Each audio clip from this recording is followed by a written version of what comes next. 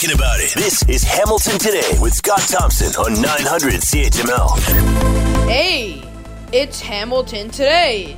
I'm Curtis Thompson, Scott's son. Ted and Diana are in the newsroom. Will is on the board. Those 50 and over can now register for a COVID-19 booster vaccine. That's generating more chatter than the loss of the all-you-can-eat buffet. Here's Scott Thompson. Cheeky right there, cheeky. Good afternoon, it is 4:10, it is 900 CHML, I'm Scott Thompson, Will Erskine on the board, Ted and Diana in the newsroom will be joining us around the big round table coming up after the 4:30 news. You don't want to miss that. Feel free to jump into the conversation. Send us a note, Scott Thompson at 900CHML.com. And the phone lines are always open at 905-645-3221, star 9900 on your cell. Before we continue on with the show, I wanted to bring in Thomas Tenkate, professor at the School of Occupational and Public Health, Ryerson University, and talk about Dr. Kieran Moore's news conference that we just finished up last hour and what his take on all of this was. Thomas, thanks for the time. I hope you're well.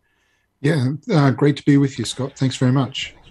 So obviously, Dr. Kieran Moore, another news conference today. This is the first one we've carried in its entirety for a while. What's the significance now? What did you take out of that message?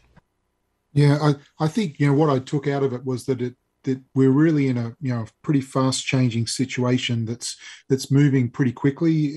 The message was that the Omicron variant is really progressing and moving quickly and spreading widely and so it's really sort of saying people need to take it seriously and start to think about over for say Christmas and other get-togethers, whether or not they should be doing that, so I think it's just really the warning signs to say, if it's they're saying it's doubling every 3 days or so, that means within a few weeks we could have be seeing the same peak as we saw the previous times. On that note, Dr. Moore said there was a 6.6 test positivity rate. We all know that's high, but explain what that means again. So I suppose positivity rate is really what's how would I want to say this? It's really how positive when they're doing the testing, how much that they're able to identify the Omicron versus the other one. So it's really an indicator of how quickly it's able to spread, and that spread is really related to the characteristics of the variant itself. Thomas, Dr. Moore alluded at the end of the news conference that there might be further advice towards the end of the week. Are you anticipating another announcement coming towards the end of this week? Well, yeah, I think they're really trying to get in front of this situation, and the modelling and the numbers are really starting to stack up, and I think my sense is that they're going to be bringing in my sense is some potentially restrictions in regard to gatherings, and I think that's what I think people need to be prepared for some of these restrictions to come back that had been eased for some time now. Obviously, for the last week or two, we've heard out of South Africa, as you've just suggested, that this may be a bit milder. However, even the World Health Organization said, not to take this lightly because of its ability to spread. Some are wondering if it's not that dangerous, why does it matter how quickly it spreads? Yeah, I think the reason is that the more cases you have, proportionally, you're going to then have still have a higher number of people than what we have now actually going to hospital. So it's really a statistical thing and the impact on the health system. But like viruses, as they progress and mutate, and what we tend to see is that they spread more easily but become less virulent, what means that they don't make people as sick. And so that's what we're really seeing now is, and at the end of the previous pandemics, that's what happened with those viruses. They spread a lot more quickly, but they weren't as deadly and didn't make people as sick. And so that's not unexpected for the way this is shaping up as well. But it still means that high number of cases will translate to more and more people in hospital, even though proportionally it's not going to be the same as it was for the previous variants. So obviously more people testing positive. We're not sure if that's going to end up with more people in the hospital. And again, that's always been the concern, is about the capacity of the hospital system and having to cancel elective surgeries and such. So at this point, they're saying that the ICU is pretty stable. Any idea when you think we'll get more on this? Will it still be another week or two? Yeah, I think so. I think because it's still relatively soon since it was first identified in South Africa, and we can only sort of learn from what as things go on. But definitely, within the next week or so, we should have a even better understanding of what's happening in regard to the translation between numbers of cases and what that means for hospitalizations. But at this stage, it's a good sign that the hospitalization rate isn't as high. And I think because of the vaccination rate that we have in place at the moment, and also the boosters and people starting to get boosters, a lot of people who are at risk have already had their booster. We're in a good place to manage the more serious outcomes. Thomas Tenkate with us, professor at the School of Occupational and Public Health with Ryerson University. Thomas, as always, thanks for helping us decode this. Much appreciated. All right, Kevin Donovan is with us, chief investigative reporter for the Toronto Star. And, of course, the infamous case of Barry and Honey Sherman, still unsolved. And Kevin Donovan has been all over this case since the beginning. And there was an interesting news conference today. Let's bring in Kevin to talk about all of this. Kevin, thanks for the time. I hope you're well. I am. Thanks for having me on. By the way, Kevin, totally unrelated, I want to give you kudos for the column that you did on your unfortunate car theft. But, man, what a valuable piece of information that column was. And it was fascinating reading. Thanks so much. Oh, thank you. Yes, that's been quite a ride. I've done several stories since then and more to come on the whole car theft, which your city is certainly not immune to. No, and we'll probably be calling you back on that one in a while. All right, what did you learn from the news conference today in regard to the case of Barry and Honey Sherman? It's been about a year. Any thoughts on what we learned? Obviously, there was that new image that was displayed, and really all we know is a very unique walk. Anything else you can tell us? Yeah, so 4 years ago, the Shermans are found dead in their home. Police originally seemed to dismiss it as a murder-suicide, but then realized that it's a double murder. We've not seen any images at all in the 4 years, and then today we get this video, short clip of a person, looks to me like a man, walking on a sidewalk. I figured out from looking at the area that the person is walking away at this time from the Sherman home, and there is an unusual gait, which the detectives were pointing out, lifting the back, the right foot at the back a little bit unusually, apparently. And the person is wearing a hat, a winter coat, because, of course, it's December 13th. It's snowing out. And not much else. But what's interesting to me is that the police have spent 4 years trying to figure out who this person is. They've gone to the FBI, the OPP. They've used a special type of analysis to determine the person's height and weight. They say the person's between 5'6" and 3/4, and I think 5'9.5", roughly around there. They're not saying anything else about the person. To me, I would say the person's probably mid to late 40s, probably a man, and maybe a little bit portly. And they're not saying anything else. They don't know who the person is. They want the person to contact them, or somebody who knows them to contact police. As you mentioned, it's been quite a while. Why now? Has this case gone cold, or has it just taken them this long to whittle through all of the videos, account for everybody, and apparently this is the only one they can't confirm or identify? A little bit of all of that. One reporter, not me, but suggested this was a Hail Mary sent out to at a time when the case has gone cold. Police said, no, that's not the case. They just can't identify the person, and they consider the person to be a suspect. They can't find any reason why this person would be near the Sherman home roughly between 9 and 12 midnight, which is the time when the murders were committed. I think they should have released this in the first 2 weeks, first month at least.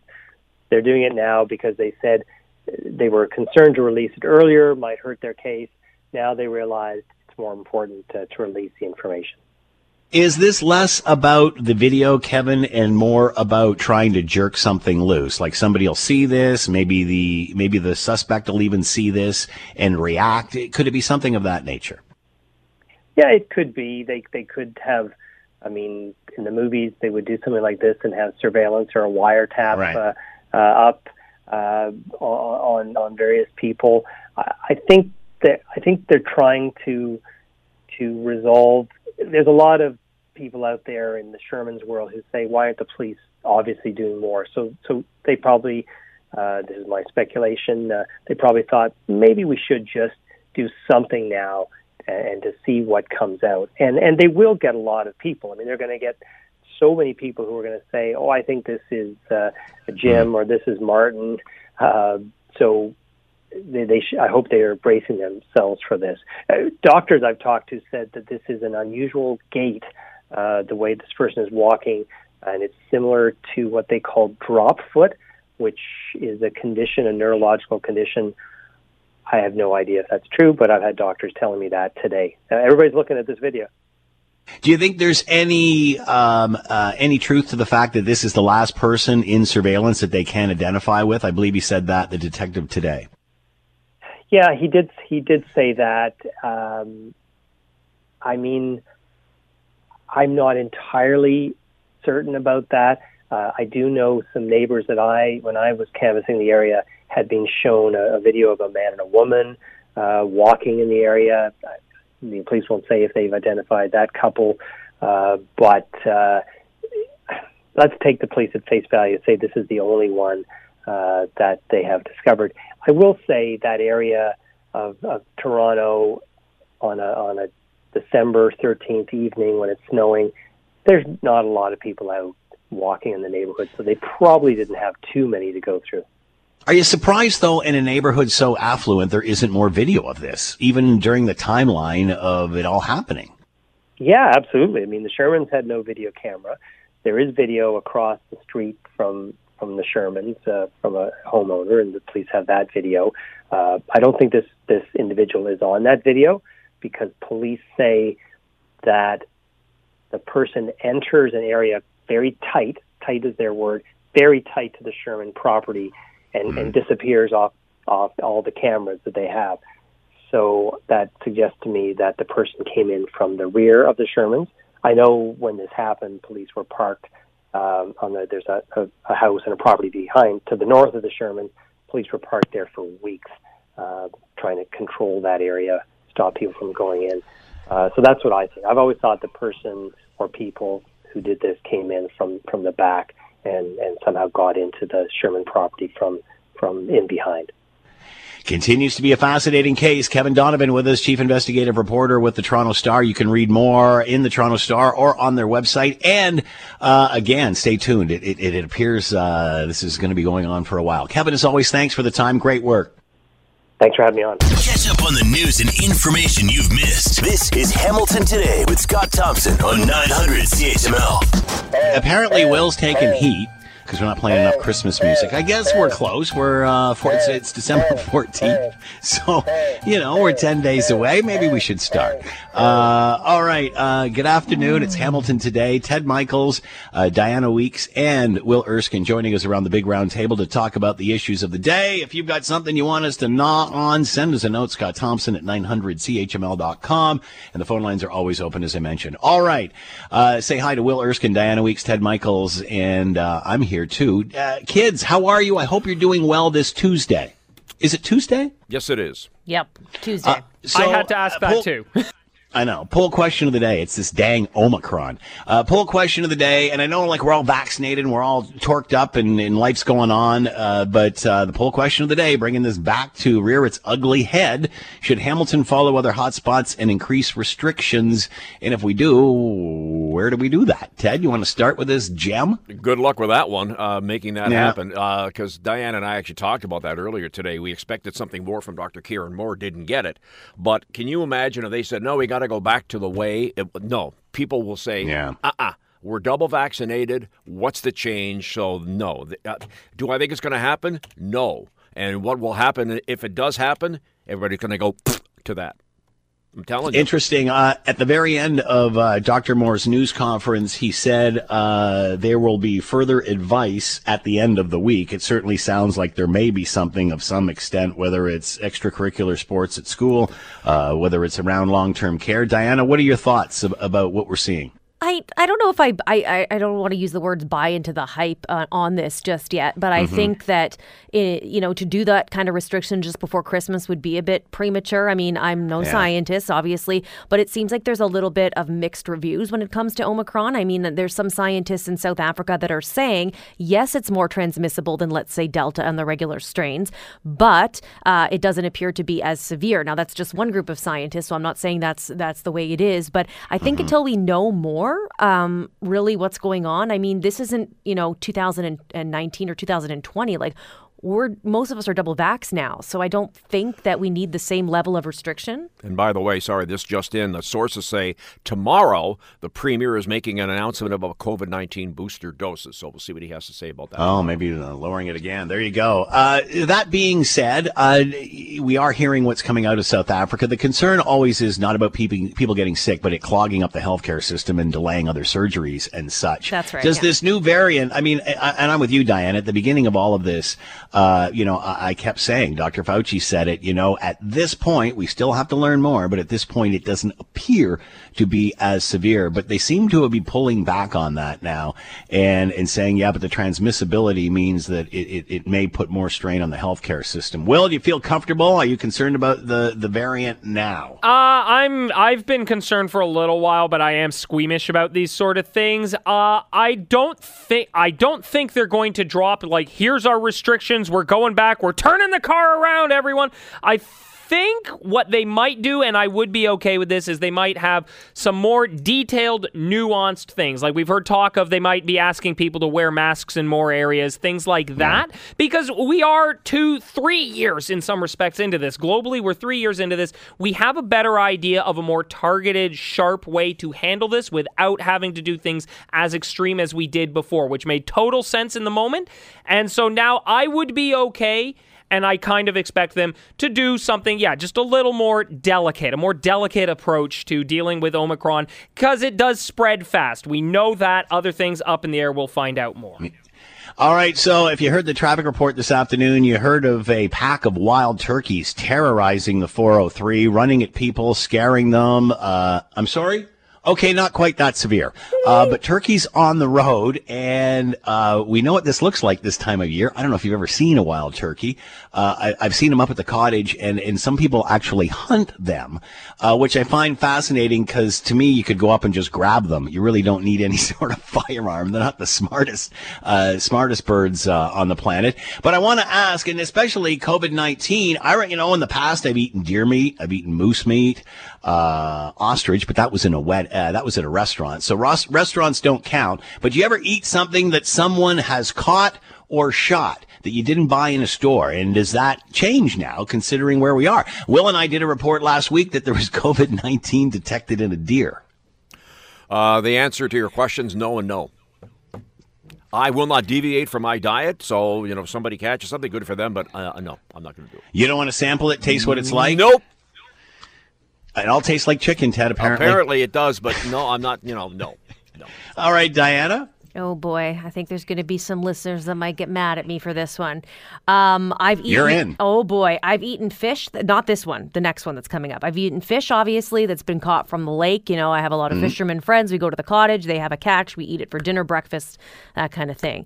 I did go to Peru, and their local delicacy there is something called cuy, And so I ate a guinea pig that was roasted. Wow. But it A was guinea wild pig. caught.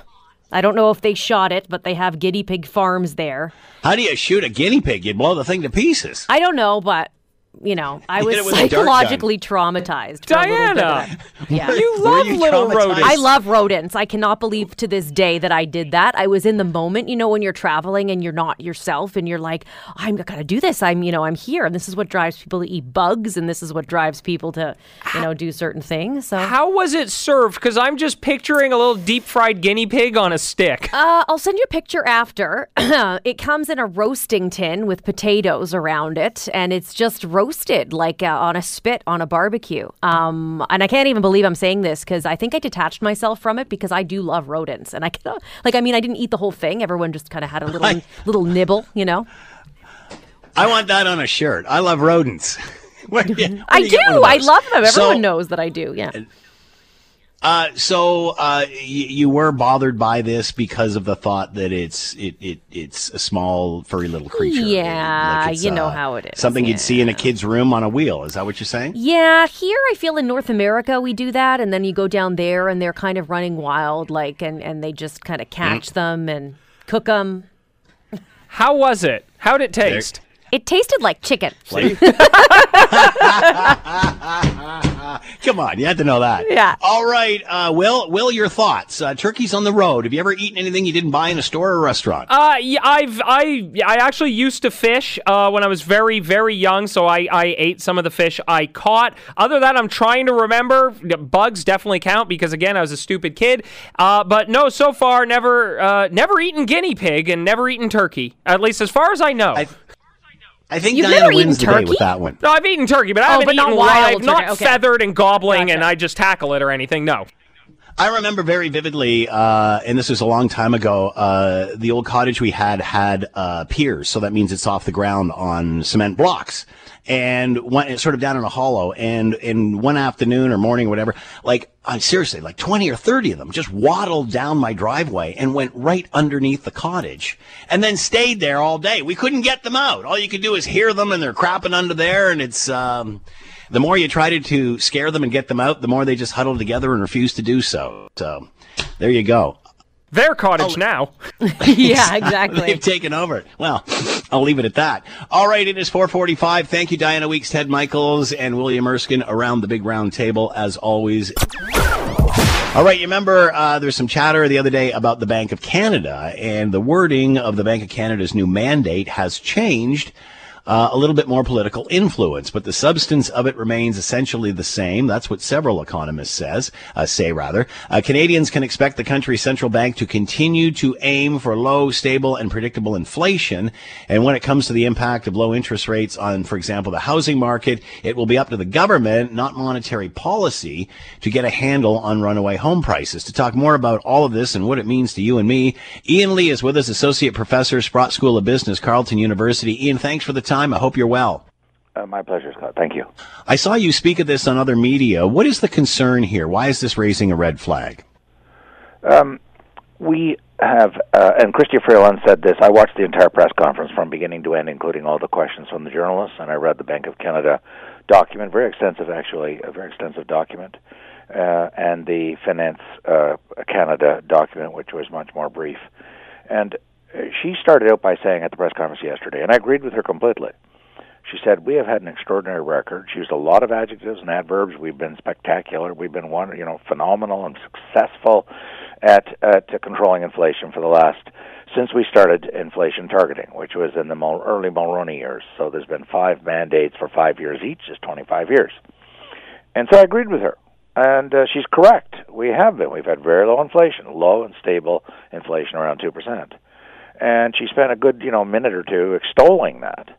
And then she said, okay, and now we've got to change it. Now, she didn't use the word change, but she was very clearly going from a pure single inflation focus, which has been so successful, she said, and then saying now she was pivoting and saying, now we've got to focus on employment.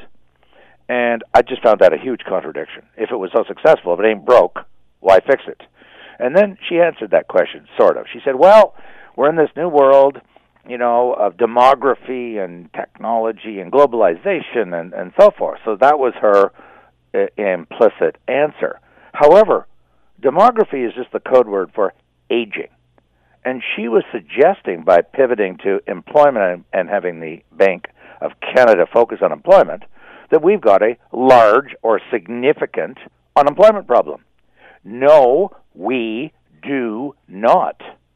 We have 1 million vacancies in Canada.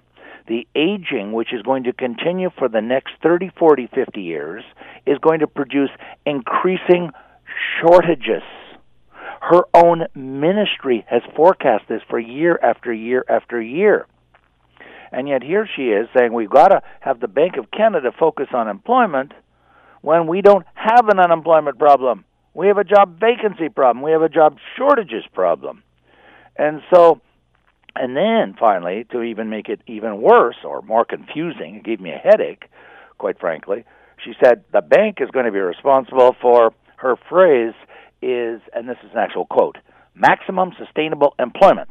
And then she said in the next sentence, however, we are not able to measure it, and it's largely beyond the control of monetary policy. So why would you do this, Ian? What's the advantage of heading in this direction? Now I'm glad you asked that question. So I'm showing the incoherence there, okay? She's A contradicts B.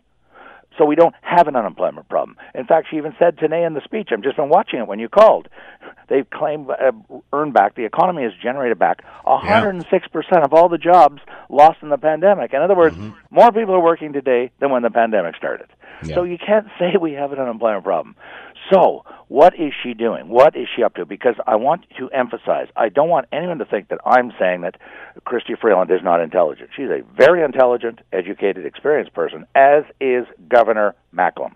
They are not dummies. They're really smart people. So what are they up to?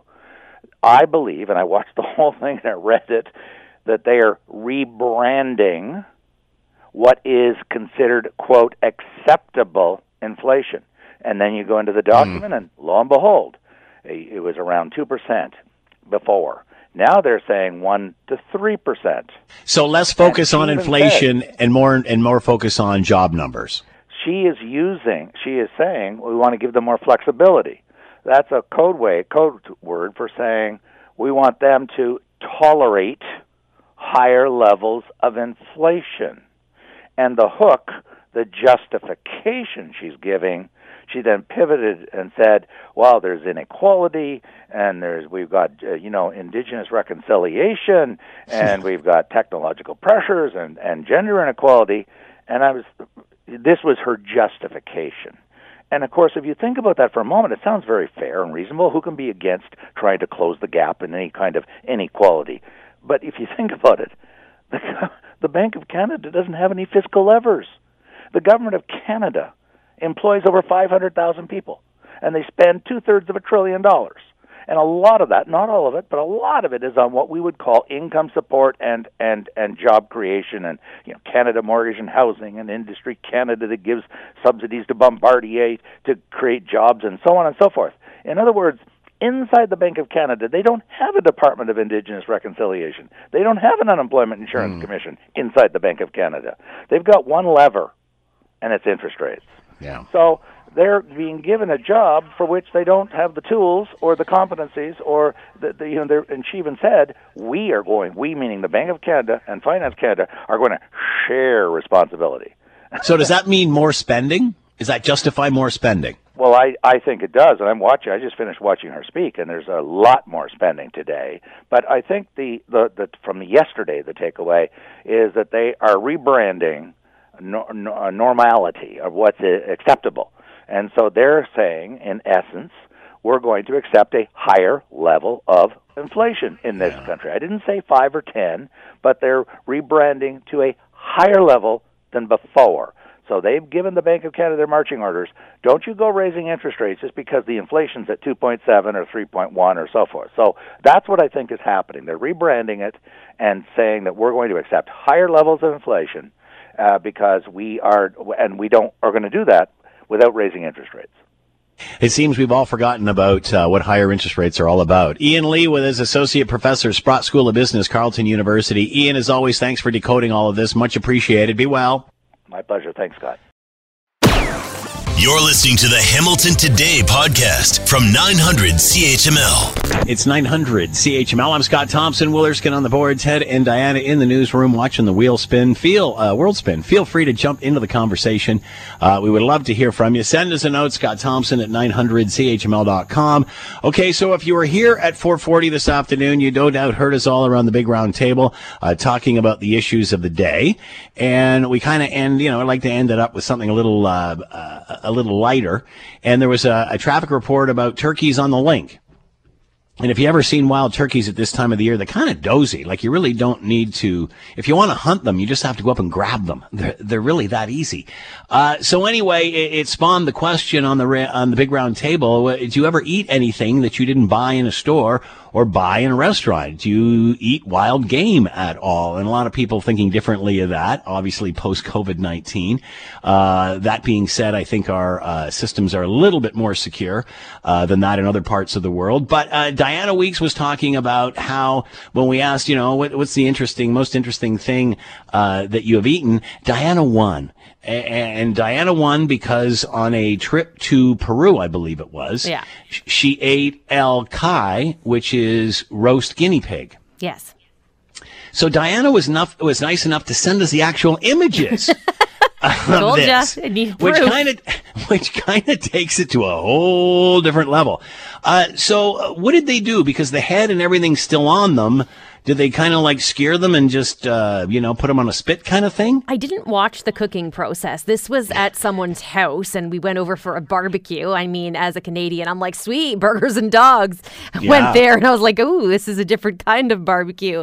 But, they went into the kitchen and did their thing and it came out and yeah, that's what it looked like. It had everything still on it. Yes, it looks like everything is still on it. So how did you end up at someone's house in Peru for a barbecue?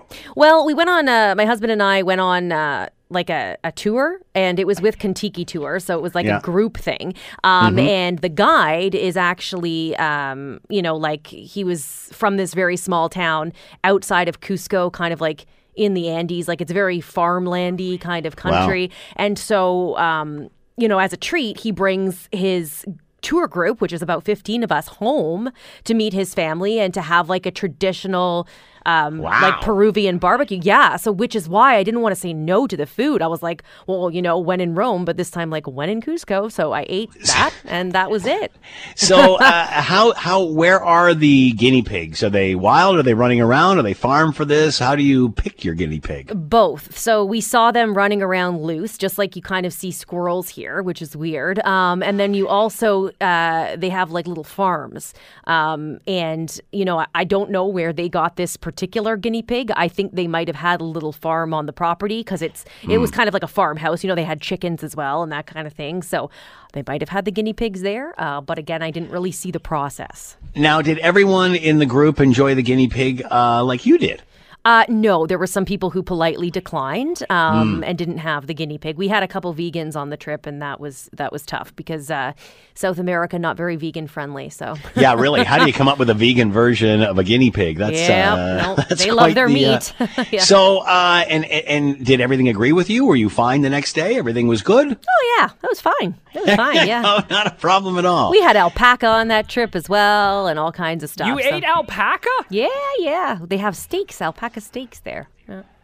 Wow, that's amazing. Good for you. I had friends that toured Vietnam once and talked very much about wet food markets like you see in China and such. And I remember seeing pictures, and they had like mice that were skinned and all kinds of very interesting things that you could try. However, I don't think there were any guinea pigs. Wrong part of the country, perhaps. Yeah. So would you do it again?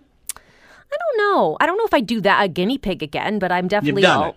Yeah, I definitely, if I went somewhere and I was invited over for their local, delicacy, I probably would give it a try. That's just how I am. So would I like it? I don't know. I like to eat everything. There's nothing I really don't like. So, yeah. Good for you. Wild turkeys on the link started this whole discussion. Had anybody eaten anything they didn't buy in a store, in a restaurant? And look at Diana Week stepping up there and beating us all, hands down. I don't think we got much participation from Ted on that round table. I just came in because I have nothing to say. Diana's a trooper. That's all I can tell you. That's right. Come on, just have a taste, Ted. Come on, try it out. No. Just have a bite of his little arm. No. As an athlete, I have to watch what goes into my body, so I'm very careful. There you go. Well, you might find yourself running Why on is a little... Will laughing at this? You might find yourself running on a treadmill a little faster after wearing that. Because I'm like that Oscar Sort story we had. I just eat everything. There you go. You go, girl. You go. All right, earlier today, Dr. Kieran Moore giving a news conference and an update on where we are with COVID-19 and basically said that they are very concerned about the spread of this. It appears at this time it's not as severe, but the issue is if it makes enough people sick and they end up in an ICU or in a hospital ward, then that detracts from other elective surgery. So what the concern is the fact that it just spreads so quickly. And if it does spread faster, and they're saying 6 to 8 times, 4 to 8 times the speed of the Delta variant, and then we end up with a lot of cases that aren't that serious, we're still going to see enough that could possibly affect the healthcare system. Right now, we're seeing healthcare up about 13%, and that is just the occupancy, going up 30% with the variant. However, the ICUs are still stable at this point, which is a great sign, because what we don't want to do is have to reschedule surgeries and cancer stuff and heart issues and what have you that are already waiting from the first, second, and third wave of all of this. So also Dr. Kieran Moore saying that there would be more information, more advice on this coming up at the end of the week. So not sure what we're going to hear, but again, the concern is not so much the severity at this point, although many will debate that. It's just the speed in which it jumps from host to host. Let's bring in Dr. Catherine Smart, president of the Canadian Medical Association, and with us now. Doctor, thanks for the time. I hope you're doing well. Hi, thanks for having me. Before we get to Dr. Tam's report and what the future holds for the healthcare system in a post-pandemic world, your thoughts on this new variant? It seems to have more people concerned, even though early indicators are it may not be as serious, but it spreads incredibly quickly. What are your thoughts on all of this, Catherine? I think that's really the concern, is the high degree of transmissibility and just how rapidly we're seeing Omicron take over, especially in Ontario. You know, it really starts to become a numbers game. We know that the vast majority of Canadians are vaccinated, but we have hundreds of thousands of Canadians who are not vaccinated. And at the rate that Omicron is spreading, it will find those people. It will find them quickly. And even if it's as severe as Delta or even slightly less severe, it's still going to lead to potentially large numbers of hospitalizations and potential of overwhelming the system. So I think it's very concerning, and we really need to take this seriously as we move into the holiday season. Why do you think we're seeing early reports that it isn't quite as dangerous? I think, to be honest, we don't really know, right? The data we have is coming out of South Africa. They have a much younger population there. They also have the vast majority of their population has been infected with COVID already. So it's a different population than what we're looking at here. So I think that's a definite factor. And again, even if it's less severe, that doesn't mean that it can't significantly overwhelm our system if it spreads rapidly through people, and some of those people require hospitalization. So I think it's really how fast that happens and how many people end up needing care in the hospital that are really going to determine what happens here over the next few weeks. But I don't think we should be underestimating it at all at this point. Dr. Theresa Tam, Canada's public health official, the head doctor here in the country, her annual report out talking about the result of COVID and how it has stretched healthcare incredibly thin, dangerously thin. And we certainly knew during the pandemic and the first few waves that this was obviously exposing weak links in the chain. What can we learn from all of this moving forward? I think what we need to learn is that we have to take the issues in our healthcare system seriously. Dr. Tam's report really speaks to the fact that it shouldn't have taken a pandemic to lay bare the cracks in the foundation of our system. And the things that they're seeing and they've been dealing with public health, they've known about for years, and they've been asking for more support. But they've been through this boom-bust funding cycle, and that's what we've seen throughout the rest of the healthcare system as well.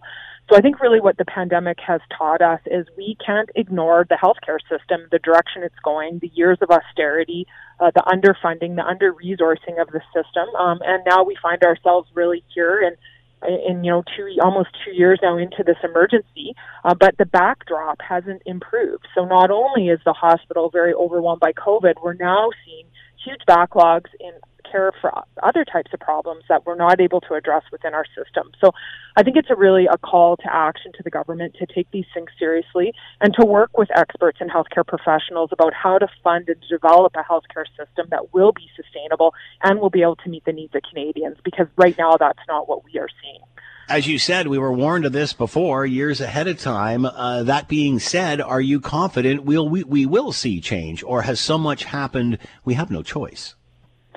Well, I certainly hope that we will. I mean, I think we're sort of at a point now that if we don't take significant action, we aren't going to see our healthcare system recover from this for decades. And I think we know that this is a priority for Canadians. I don't think there's anybody in the country who's not aware of how strained the healthcare system is. Mm-hmm. And I think that, the government's role is to respond to voters and what people need, and Canadians need their healthcare system to be functional. So I really, I have to have hope that the politicians will hear us on this and want to work with us, because this is a service that we all need. Dr. Catherine Smart with us, president of the Canadian Medical Association, reacting to Dr. Theresa Tam's report on what needs to be done before we get to the next global pandemic. Doctor, thanks so much for the time and insight. Much appreciated. Be well. You as well. Take care. The truth and only the truth. This is Hamilton Today with Scott Thompson on 900 CHML. Latest Liberal fiscal update, and doing this virtually as one of the members of her team, or two of the members of her team, have tested positive, or there's thoughts or concerns around COVID-19. So out of extra precaution, Chrystia Freeland is delivering this virtually. Let's bring in Henry Jasek to talk about all of this and what happened yesterday with the Bank of Canada raid. He's a political science professor at McMaster University, and with us now. Henry, thanks for the time. Hope you're well. I'm doing well, yes, Scott. So why are we hearing a Liberal fiscal update now? This is sort of like a mini budget. It's not a big deal. Why are we doing this now? I think part of it is the new variant of the virus. I think that the plan that they had earlier in the year, or certainly earlier in the fall, well, they knew the Delta and what they had, that particular variant. Now all of a sudden they've got this new variant that spreads a lot faster, and that just affects your costs of things, hospitalization, healthcare costs, hits the economy in various ways. So I think that's something that's behind this particular news that we're dealing with today, and there is a lot of it. News that is. We've been waiting and hearing during the week in regard to the Bank of Canada and how they're adjusting or may not adjust to rising interest rates due to obviously inflation going up. And we know that when inflation goes up, usually the reaction is to raise interest rates to slow spending and bring it to sort of cool it off. Now, Chrystia Freeland is saying she wants the Bank of Canada not to focus on inflation, but more on job numbers. What does that mean? And is this a reason, a way to print more money? Well, I think I would take her statement that the job numbers are more important than the inflation to her. I do think she traditionally that's been a basic personal view of hers, but I think she's overstating the fact that she has to worry about job numbers, because we know there's a lot of job openings. And, well, that was my next point. Like earlier in all of this, Chrystia Freeland was boasting that now we have more people working than we did prior to the pandemic. So not only have we made up what we lost during the pandemic, but now there's an increase above that. So is Is jobs really the important issue now? It appears that the problem is trying to get people to fill those jobs. Yeah, you're absolutely correct. And I think what's going to happen is that there are going to be, governments, the federal government is going to slow down, and provincial governments as well, in terms of money they're putting out the door. And, there will be a boost, an incentive for people to start taking these jobs. So I think that's really what the government's going to want to do. And they expect, basically that's going to help your supply problems, not having goods and services being produced the way they're supposed to be. So I think that's really what their goal is. I think the big problem they're worried about right now is how is this new variant going to affect those plans, because that's just suddenly we've had all these new cases, and they're very contagious, more than the other variants, and so this is a sort of a monkey wrench has been thrown into things, and they've got to. I think that's what they really want to do, and I think, quite frankly, we're going to hear more of that. And even one thing that's coming at 6:00 tonight, which was announced, is that the Prime Minister is going to have a meeting with all the premiers, and it's about the mobility of Canadians. And we've heard during the day that various people who are concerned about health, both at the federal and provincial level in Ontario, said they're worried that we're doing a lot of traveling, and that traveling is really going to ramp up, new cases. And I think Canadians may be surprised, because maybe what might come out of this meeting tonight at 6:00 is that, in fact, it's going to be much more difficult for people to travel. We've already had the federal health minister saying, well, if you go abroad, or you leave Canada and you get sick, well, it may not be easy for you to come home. Yeah. And that happened in the beginning with the virus, and now he said it today. And then boom, we have this meeting that's going to be dealing with mobility at 6:00 tonight.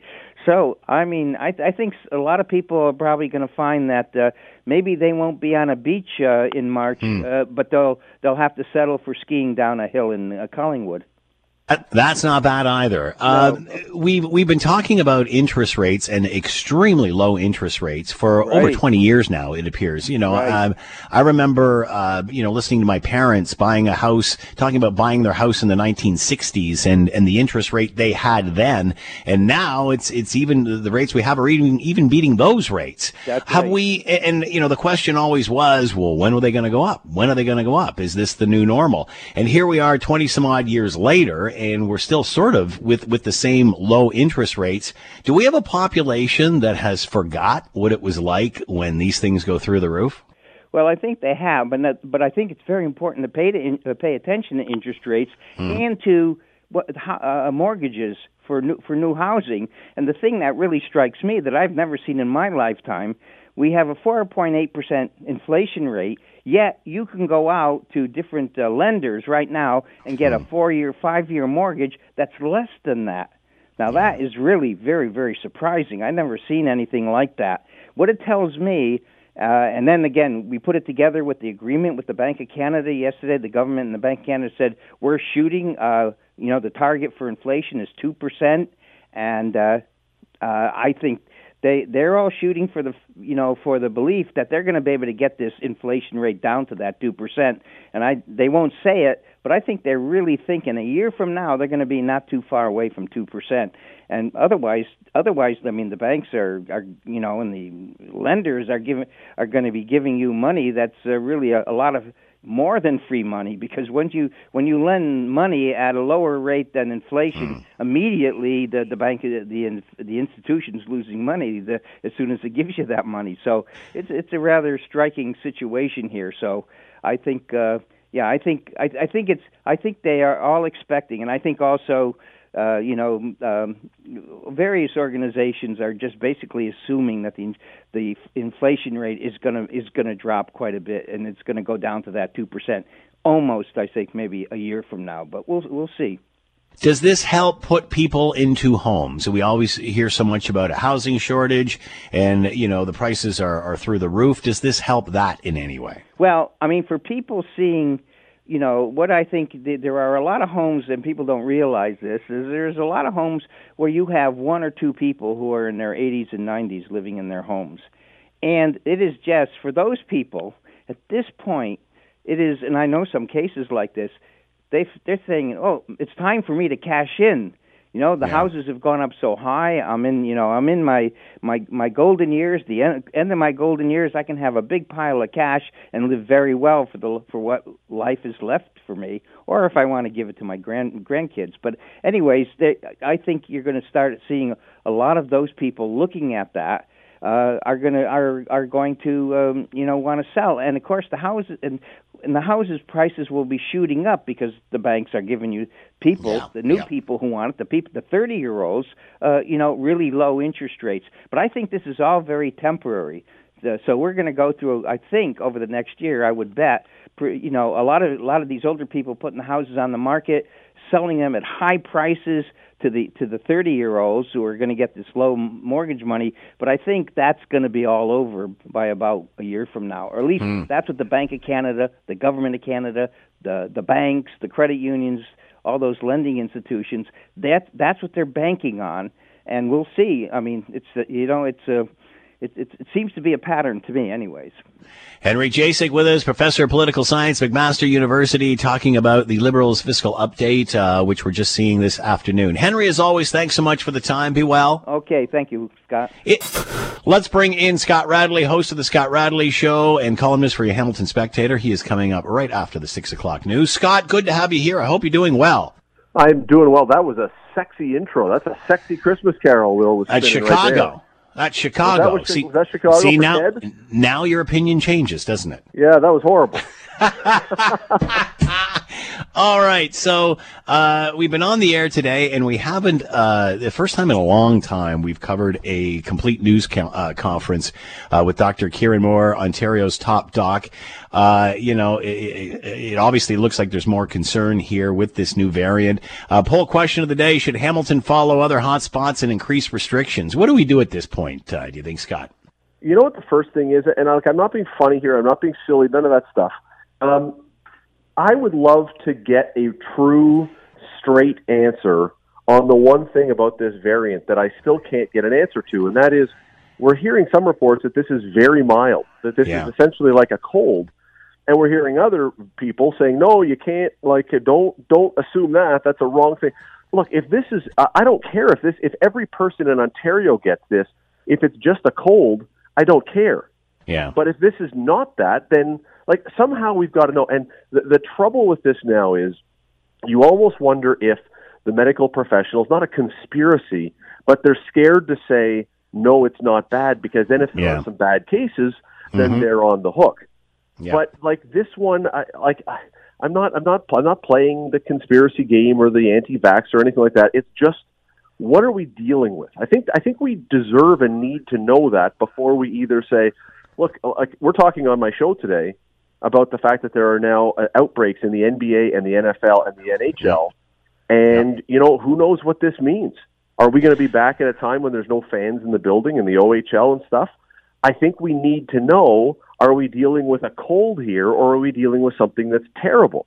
And what I've heard, maybe you've heard it, but I haven't got a good answer on that. I'm asking those questions every single day, and here's what I'm hearing: that it does appear to be less severe in Africa, but somebody said the median age in Africa is 29 years old, so it obviously does not have the mortality rate that an older population does. So the majority of the people that are infected are very, very young, unlike the North American population, which is quite a bit older. That was one thing they said. Then the other thing was we're still a week or so away from actually figuring out the DNA of this and what exactly it means and how the vaccines will react against that. That's still probably about a week or two away.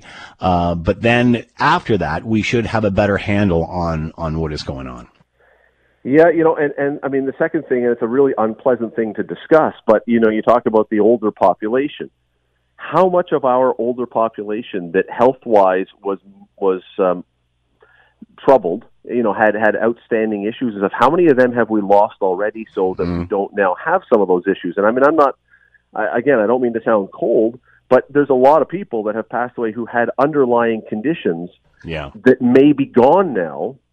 We're not happy about that. They may be gone now. That may mean the people who are still here are less likely, the elderly people less likely because they didn't have those conditions. I don't know. But somehow, we seem to be moving into this state of, almost panic, it seems, with this thing is taking off. Mm-hmm. But what is taking off? That's just the question that we don't, and maybe you're right. Maybe we really don't know this yet. And maybe, caution is the proper way here. But boy, if this thing turns out to be nothing more than the common cold, and we shut down Christmas and shut down this and shut down that, it's not helping anyone on the emotional and mental and psychological side either, which is, it keeps getting lost in this, but I think it's a real thing. I think it's a real thing, the impact that the emotional is having on everyone from this last year and 2/3 now. Yeah, and absolutely the timing is horrific because everybody's talking about making holiday plans, and now it looks like, who knows, we may have to readjust all of those. Dr. Kieran Moore said that there might be more advice coming down by the end of the week, so who knows? Who knows where this is going to go? All right, who's on your show tonight, Scott? Well, we are actually talking about that. We're talking with a sports business expert about what happens if we get back to this for the pro leagues and for the amateur leagues. What happens to the Olympics if this is now deemed a thing? We're also talking about. Did you watch Squid Game? No, thanks. You haven't watched Squid Game? All right. No. This is indicative. They are saying that maybe because of the pandemic, maybe because of our hunger for entertainment, unlike any time before, we have been willing to watch entertainment that has not come from Hollywood, from North America. And is this a trend that we're willing to watch Korean and Scandinavian and whatever other entertainment things with subtitles, or is this something that's just, as soon as we get done this and we get back to normal, that's back in its place? We're going to talk to someone, Robert Thompson, about that one, about whether this is something new, that the world is now in our living room as opposed to just Hollywood. All right, Scott Radley, and make sure you're listening tonight after the 6 o'clock news for the Scott Radley Show. Scott, as always, thanks so much for the time, and be well. Thanks, Scott. You too. 5:57, that's a wrap for the show. Thanks for listening. Thanks to Ted and Diana and Will for helping out. Coming up, as I mentioned, the 6 o'clock news and the Scott Radley Show. As always, we leave it to you, the good listener at CHML, to have the last word. I cannot believe Diana would eat a guinea pig. We should be sticking to the staples, snake and kangaroo. Hi, it's Shauna, and I might be a bad parent because my kids think French fries are vegetables. Hey, it's Ryan, and I might be a bad parent because I went out for wings when my wife was in the hospital after giving birth. Johnny here. I might be a bad parent because in my house, the tooth fairy gives pocket change. But we're not alone. Len emailed us and said his 6-year-old daughter's Tarzan moment going from love seat to lazy boy by curtains made him more proud than any dance recital. And Andy left his 2-year-old at the rink. All right, guys, I'm sure we're not alone. Like Andy's kid. For stories and confessions like this, make sure you check out our podcast. It's called Bad Parents, and it's available wherever you get your podcasts. I left a glove at the rink.